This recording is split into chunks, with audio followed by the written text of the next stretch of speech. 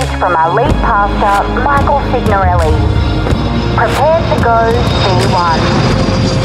We just welcome everyone watching live right now. Oh, we could do better than that. All right. Now listen, I just want to say, for those of you who are watching the live stream, you're seeing the stage side, but on the other side, we've got every single seat full, and like they said during the latest, the holiest of holies is the stairs right now, because we have both sides completely full in the stairs. But I just want to tell you, if there's anyone here who's thinking, I am not willing to deal with that madness next Sunday again, I've got good news. We are going to be back in the large auditorium for a long time. Praise God. So will you all promise me that you'll come back next Sunday so we can fill up the large auditorium? Can you guys do that? Okay, so I promise you're just going to have to deal with this for the next, I'll be done preaching in a good hour 45 and then we're done, okay?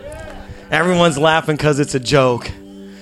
But yeah, so thank you so much for being willing to sit in the stairs. And have you ever been to a church where there's like a line to come in and you can't find seats? You think you would see this? Isn't this incredible? And here's what we're going to do. I'm going to preach to you today, but I'm going to try to teach. And if you are a note taker or you're not, you're all note takers today, okay? So promise me that you'll lean in with me, and if you need to use your phone, whatever you've got to do, you've got to ingest this and get this inside of you. I believe that God, this is like the culmination of a 3.5-year journey of lessons that God's taught me, and I felt like the Lord was like, you've got to impart this coming into 2018, and we are feeling the effects of it already from first service, so I can only imagine what God's going to do. So as you guys get your notes ready, your Bible ready, who's excited? Oh, come on. I love that. We're going to open up to Proverbs, the book of wisdom, chapter 10, verse 17. Now, for these scripture references, you can just simply write them down to read them at a later date. So, chapter 10, verse 17. And as you guys find that in the Bible, there's no shame in the table of contents. All right? And while you find that, I want to tell you a quick story. So, my grandmother, her name was Dorma, and she was a ninja, and I was like rambunctious, like how I was like 100% unadulterated boy. You know what I'm saying? Like Dennis the Menace status. Like I loved breaking stuff, killing stuff. Anyone like that growing up? Like you were just a boy, like 100% boy. Anyone? Well, my cousin and I were just really, really messing up and acting a fool. And my grandmother, who's a ninja, said, hey, guys, come here. I love you so much. Now, she was watching us alone. So she's this little, like, 3.5, 5 foot, kind of like, and she was like, come here, guys. She kind of looked like E.T. with a wig on. Okay, I'll just be real. No, she was beautiful. She's beautiful. But she was just a little small. There was no way that she could have kept up with 2 boys, so she had to be a ninja. So she said, come here, boy. I just want to give you a hug. So she brought us in. And, when you smell your grandma, it was like, oh, I love you so much. And what she was doing was maneuvering her hands to the back of both of our heads. And then all of a sudden, she took a step back and went, boom! and cracked our skulls together. That is the very first time I've ever been knocked out in my life. I was seeing stars. And as I was preparing this message that I have for you today, I thought to myself, this is probably going to be one of those moments in your life. And the thing about the love of God is this. If you've never had a father or a good father, you don't understand the love of correction. It's like if you're orphaned, this message today might be like, man, I didn't understand how that could possibly be love. But God sometimes will draw us in through worship. And you're like, man, he loves me so much. And he's like, okay, are you ready? I'm going to show you another level to my love that I haven't shown you yet. It's called correction. And you're like, it doesn't feel like love, God. That's what today is, because I feel like if I would have came in here and I was telling my wife this and been like, in 2018, the Lord is going to do these amazing things in your life, and he's going to make everything that's wrong right magically. You'd all be like, come on, dude, we're from Long Island. That might work in Indiana, but we ain't falling for that. Am I right? Do I know you? Okay, so the Lord was like, just straight up whoop them and beat them into 2018. No, I'm just kidding. But okay, sometimes you read scripture and then sometimes scripture reads you. So can we allow the word to shine its light on our heart right now and just receive what God's got for us? Okay. Say, take your time, preacher. You guys going to be full like Southern gospel by the time I'm done with you. Take your time. The most saved person in the room, the sanctified one, they always say, take your time, Pastor. Whoever heeds discipline shows the way to life, but whoever ignores correction leads others astray. You know, in other words, that the road to life is a disciplined life. The antithesis of that scripture means simply the road to death is the undisciplined life. Man, I don't get any amens for that one. You know, let me just tell you, I had the talent. I could play multiple instruments. I had charisma. I could come up and deliver a sermon. But 3.5, 4 years ago, you know what I didn't have? I didn't have discipline. And as we begin to go through these scriptures today, I want to show you that I had to go on a journey and learn that. And guess what? Busyness is not the same as discipline. Some of you are busy, but you're not disciplined. Well, Proverbs chapter 12, all the new people are like, yep, this is weird. Oh, we just love each other. Proverbs chapter 12, verse 1 says this, whoever loves discipline loves knowledge, but whoever hates correction is stupid. Some of you just fell in love with the Bible. You're like, it really does call people stupid. I knew this was my God. Whoever hates correction is what? Stupid. Now, let me just explain something to you. You may be intellectual, but because you hate correction, by a biblical standard, you're actually stupid.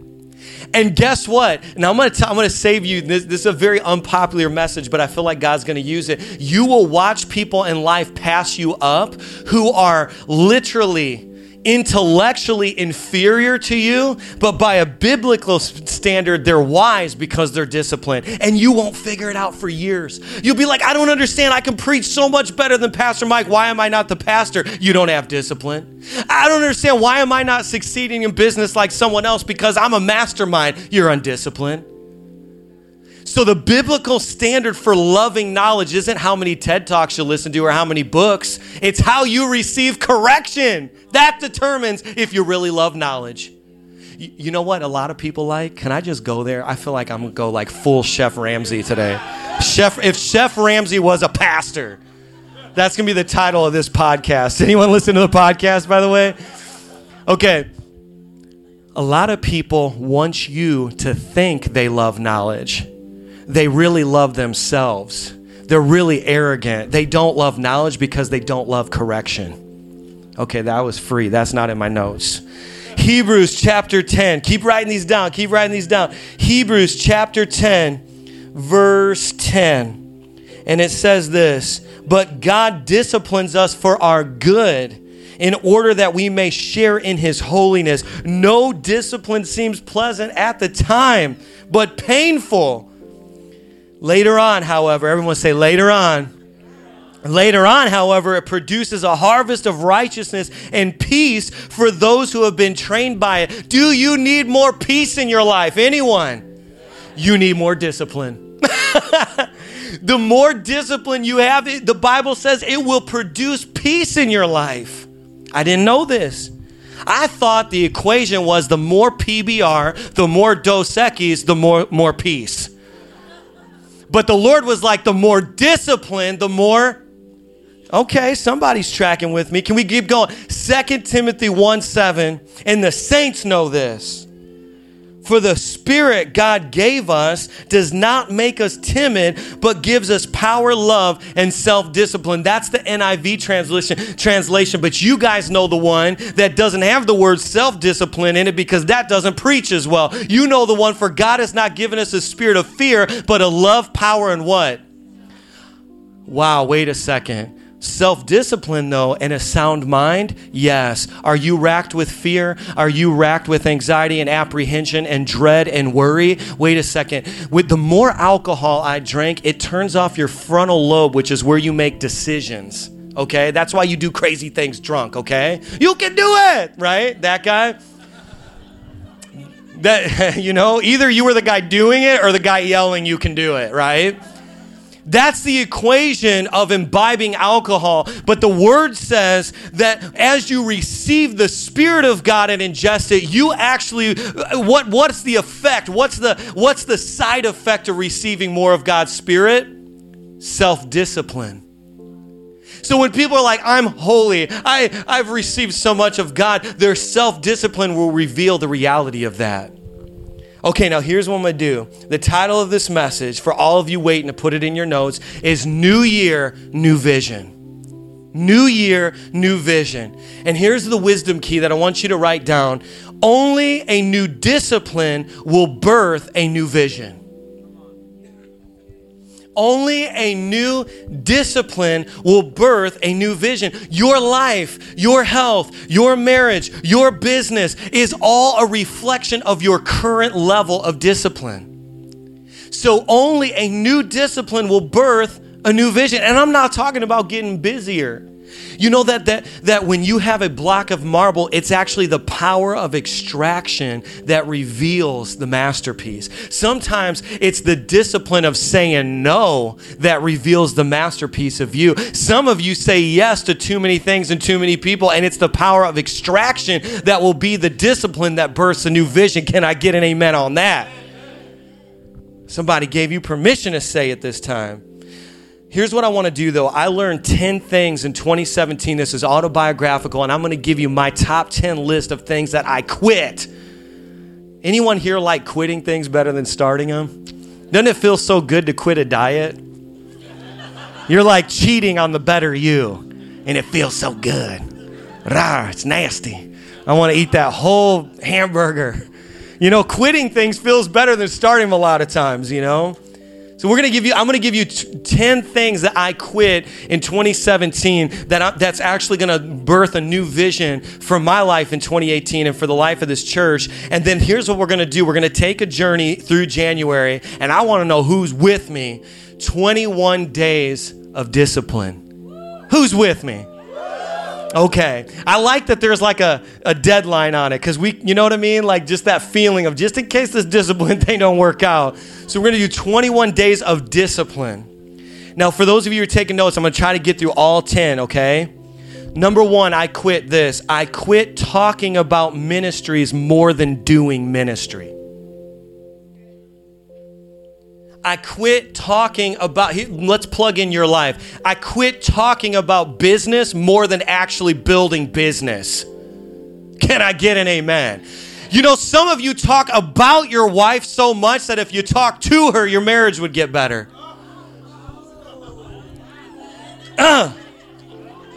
Julie, start the car. Start the Subaru. We got more horsepower. By the way, that was amazing, man. You all know we didn't expect that because Julie's whole time message was just like, we don't give to get and we don't manipulate God. And everyone's like, well, you are going to get a car, though. Oh, this is a great church, man. You know, I want to say on a side note that statistically the most generous people in the local church, the people who give the most money, are statistically single moms. It's not the entrepreneurs who are rolling and all that. You would think, but generosity has to be learned because it's not natural to your heart. And you know how I know that? I have kids, and they innately knew how to steal from each other. I never taught them how to be a thief, you know? And when you have a kid, you stop believing people are born good because you're like, that is not good. You know, all that secular humanistic crap, and you're like, that was evil. I never taught that. My house is not that kind of home. Rebuke thee, Satan. All right, so anyways, so we have to teach generosity, but I think we're moving into another phase now. Y'all learned that. Okay, this is a sub-note to number one. Opinion is cheaper than action. So in the economy of life, opinion costs less than action. Okay, B, opinion feels like accomplishment. Opinion feels, it's like a cheap high. It's like, wait a second, I can start my own church or I can just critique the one I went to. That's easier. I'll do that. That feels like I accomplished something. C, consumers complain, producers create. I want to be a creative. I don't want to be a book critic. I want to be an author. I don't want to be a food critic. I want to be Chef Ramsay cussing people out. I mean, you hear what I'm saying? I don't want to be a song critic. I want to be a songwriter. It's easier to have an opinion than it is to take action. You know what I'm saying? On the drive home, your conversation shouldn't be what was wrong with that place. Your conversation should be, I'm going to be an owner and my destiny is to make it better. One of my mentors told me the problems you see, you were created to fix. 2, I quit being sarcastic and started being supernatural. Nobody in New York likes that point. Now, I'm not saying sarcasm is bad. I love sarcasm. I'm sarcastic, but sarcasm is like a medication. In a proper dose, it'll produce a little laughter. But too much doses, and I'm telling you, it's highly potent, it will cause division. Sarcasm's end goal is humor. But the end goal of all your conversations shouldn't be humor at their expense. It should be ministry at your expense. You are missing divine appointments and God opportunities because in your pride, you want to make yourself laugh at their expense. And God's saying you missed a moment because you used your vision and perverted the intellectual resources I gave you to make yourself look better than them in that moment of sarcasm. Okay, just receive it. Somebody's bleeding out around you right now. Just let them bleed all the way out because God's trying to kill it in them. Sarcasm destroys churches. You know, sometimes you've got to just stop and just say, God, maybe humor is not the end goal of this interaction. Maybe there's something deeper. And what I'm trying to do is balance some of you in the room, okay? But I love sarcasm. So I'm not saying eliminate it. I'm saying you need to peel back the dose. You need to cut that pill into fourths. Okay. Number 3, I quit blaming others and I started to fight the enemy of me. I quit fighting other people in 2017 and I started fighting the enemy of me. The word even sounds like what it is. Enemy. Enemy. Do you hear it? You have been your worst enemy. You know the leader who has failed you the most in your life is not that pastor that wounded you from the other church or that business leader, that person who fired you. You know what leader has actually failed you the most in your life? You. And here's what I think is funny. You have God who's never failed you. You who have failed you all the time. We don't trust him. I trust you completely. Are you kidding me? I quit fighting other people and blaming them and started blaming myself. John the Baptist understood this. He said, I decrease, God, so that you can increase. You know, Paul understood this. Paul said that I'm at war with myself and there's something I want to do, but I've got to die to myself to accomplish and achieve all of what God's got for me. They understood the enemy of me. Okay, can I keep going? Number 4, I quit venting long enough to hear the voice of God. Doesn't venting feel so good? But Aaron, you don't understand. My wife doesn't get it. I have needs, really intense ones. You know, you just vent because venting makes you feel good. But here's the wisdom key for number 4. God often keeps his voice quieter than our complaints so that we have to silence ourselves to hear him. I stopped. I quit venting long enough. Doesn't mean you don't need to vent. It just means where, when, and how long. Okay? It's impossible to read scripture and to vent at the same time. I tried it. I dare you, next time you want to vent and you're like, I need a friend so bad to vent, begin to open up the book of Proverbs, the book of wisdom, and begin to read. And it is impossible to vent and read scripture out loud, and you are hearing the voice of God as you read scripture. Can I get an amen for that? Okay, number 5, I quit the approval of people for the approval of God. Somebody got a revelation. I quit the approval of people for the approval of God. Now, a lack of love in your life will cause you to want the approval of people. And the solution isn't get more people to approve of you and fill that love tank. It's because that's a finite source. But when you go to an infinite source, it's a well that never goes dry. And then you can stand in front of your peers and say, I'm not preaching for your approval. I'm preaching from approval, from the only one's approval that matters. And so therefore, I can't really do a bad job because I'm not a failure, I'm a learner. See, you might have said I failed, but he says I'm learning because I'm not dead, I'm not done. You see, I'm not working from a place for approval, but from approval. You're approved. Somebody's getting a revelation. But do you know that some of it is a lack of humility? Some of this seeking for approval is you needing to be seen, and God will sometimes hide you in obscurity long enough for you to learn to stop stealing his glory. Number 6, and I'm not going to stay on this one long. I quit the myth of perfection for the beauty of being present. I stopped saying, I'm not going to go back to church till I get my act together. And I said, hey, Jules, let's pack all that baggage and bring it to church this Sunday. Let's take our past that everyone's got questions about and want to timeline it and figure it all out. And let's just bring it all to church and put it on the stage and show people what God can do with broken pieces. You know what I'm saying? I gave up this myth that I could be perfect. And then we launched a church where every Sunday we say what? No perfect people are allowed. Number 7, I quit comparing myself to other people. I quit comparing myself to other people. You know, comparison robs you of the true you. Comparison is often rooted in pride, but masks itself as insecurity. You're saying out loud, I wish that I could be like them, but you're saying in your heart, if I tried harder, I could be better than them. And a lot of comparison is actually pride, and you need to get off it. It's actually arrogance. Oh, if I tried harder, I could be like him. I could be like her if I pushed a little harder. No, you're just full of pride. And God didn't even build you to be like me. It's not a comparison thing. And God wants to break you free from that. A bulldozer and a Ferrari are built different for different things. Maybe God built you for a task that's different than the person you keep comparing yourself to. Be a sexy bulldozer. There's somebody's favorite quote. That's how it's going to be. I'm going to drop all these wisdom bombs and somebody's going to quote that one. That's how it is every Sunday. I'm like, what did they latch on to, God? The bulldozer quote. Number 8. I'm all right? We got some more time, right? I quit ignoring God's attempt to mentor me through people.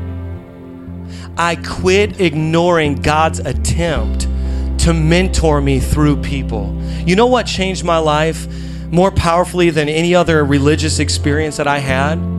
It was the mentoring of Dave Gargano in Northwest Indiana. I submitted my life to his mentoring. And let me just teach you about, can I teach you about mentoring? Here's how it works. All of your choices got you to where you're at right now. So I want you to think about what you like about your life and what you don't. All the stuff you don't like about your life is the result of your mind and your choices. So a mentor is somebody that you actually hit the override button and do what they tell you to do even when you don't understand it. And we latch on so hard to our own opinion, even though our opinion produced brokenness. And I'll never forget one of the most liberating things I ever did in my life was Dave Gargano, pastor of Road to Life Church, was telling me something. And in my inner being, I was saying, this is bull. This is not right. But then I'm like, he's this guy, but he's winning in the areas I'm losing in life. So what if I just hit the override button and just did it the way he said it, just tried it, and I'll never forget that feeling. And you know what it's a feeling of? Humility. I'll never forget that feeling where I was like, I'm going to do something different than I thought I should do it to receive this mentorship, and my life began to change radically. Number 9. I quit thinking the way I did it before was somehow the only way. Can I just tell you that what got you here won't get you there? Even though that wisdom and knowledge and revelation got you to the point you're at right now, you will need a fresh revelation, a fresh wisdom. You'll need to be baptized anew in the Spirit of God to get you to where you're going. What got you here won't get you there. And sometimes we say, well, that's not the way we did it in my other church, and that's not the way that I think it should be done in this and that. And God's saying, I am, behold, doing a new thing, and it will spring forth now. Are you getting with what God's doing now? It's supposed to be a movement, not a monument. Thank God we don't have a building yet, because it's forced us to ask ourselves, what's it really about? This is a movement. It's not a monument. And what you're doing with God is partnering with Him in this earth to say, God, your ways are higher than my ways. The last one is this. I'm excited about this one, okay? I quit minuscule and I accepted God's mega. Minuscule means seemingly insignificant. Minuscule means so little that it's off the radar. It's barely visible. And I took my minuscule, all of my little worries and all my little anxieties and all my little apprehensions and all my little concerns with life, and I put all in, and you know, sometimes it's just a tempest in a teacup. It's the most raging storm ever in a teacup. And we can't see it for what it is because we're in the teacup. And God's saying, would you let me give you my mega for your minuscule? Would you take that pile of debris that you feel like is a huge waste dump and let me show you that it's just a pile of ashes? And all of a sudden, God began to make that exchange. And you know, when that begins to happen, I want to challenge you guys tonight. When you're celebrating the new year and you're saying new year, new vision, you're saying new discipline too. I want to challenge you that when you say new year, new me, it's because the new discipline produces a new you. I want to challenge you to go outside in the bitterness of this winter cold and to look out in the stars and the grandeur and the depth and the breadth of all that God's created. And I want you to try to use your little eyes to see all of what God's created. And I want you to say, God exchanged my minuscule for your mega. Because there was a time where I thought there was nothing good that was ever going to come out of my life. But now I'm saying, no, not only can God, you use me to do all these crazy things, but you want to do exceedingly more than I can ever think or imagine. And V1 Church, can somebody give me an amen? It's going to be all 5 boroughs and Nassau and Suffolk County. It's going to be local, regional, national, international. We see a limitless harvest with our eyes. That means that the person that you bump into in the grocery store who cut you off on the road is ready and ripe for Jesus. Can somebody here get a vision that we're going to have to baptize people in the hundreds this year? I'm saying, can you just get a vision with me? That I'm going to say this on the microphone so we have it in the camera so that we can play it back. But I believe with every fiber of my being that V1 Church in 2018 is going to double our territory. Do you believe it? Double our territory. But you know why he's going to double it? Discipline. Discipline doubles. Discipline doubles. When you can take care of what God gave you. If you're single right now, I dare you to start stewarding your own heart and see if God doesn't give you the heart of somebody else to steward. That's all marriage is. Okay, you can take care of your heart, Mike. Here's Julie's heart too. Discipline doubles. If you want to double in your life, guess how you do it? Discipline. And I believe God has seen us faithful. He's going to double our territory, double our influence this year. And he's going to take your shame and he's going to take your past and he's going to give you double for your trouble too. Would you all just stand to your feet with me? You know, I read this in an article that was kind of going viral this week. It said, on your last day on earth, the person that you became will meet the person that you have become. And there's this dichotomy between what should have been and what was. And oftentimes we find ourselves lacking in that distance. Like, I should have been, could have been, would have been. Like, I was really good at hockey. I should have been Chris Chelios. I was really good at ball. I should have been Jordan. And it's like, but I didn't. And there's this distance. And I was meditating on this. I said, God, somehow you've got me to a place where I feel like I actually turned the tables. Because my dad was a murderer. My family and where I came from doesn't make any sense. And I said, actually, the distance between what I am now and what I should have been is a miracle.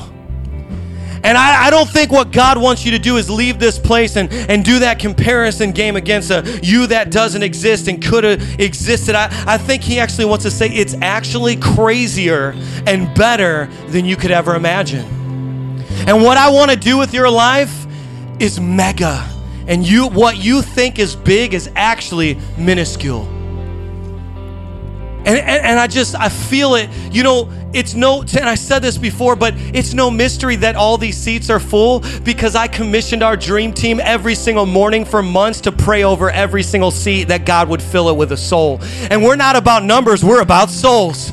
And I didn't choose to make you, God made you, but I do choose to protect you from sin, death, hell, and the grave, and to literally stand in the gap, smelling like smoke, pulling you out of death.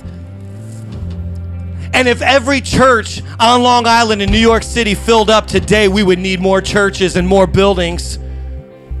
V1 Church will never be big enough as long as there's one more person still missing out on Jesus. And we're hungry for more. Are you guys hungry? Did God stir a hunger in your heart? Thank you for listening. Your experience doesn't have to end with this message. Visit us online at v1.church and send us a message. If you would like to help V1 reach New York and beyond, download the V1 Church app for iPhone and Android and click Give. Join us this Sunday for our weekend celebration. Directions and info can be found on our website.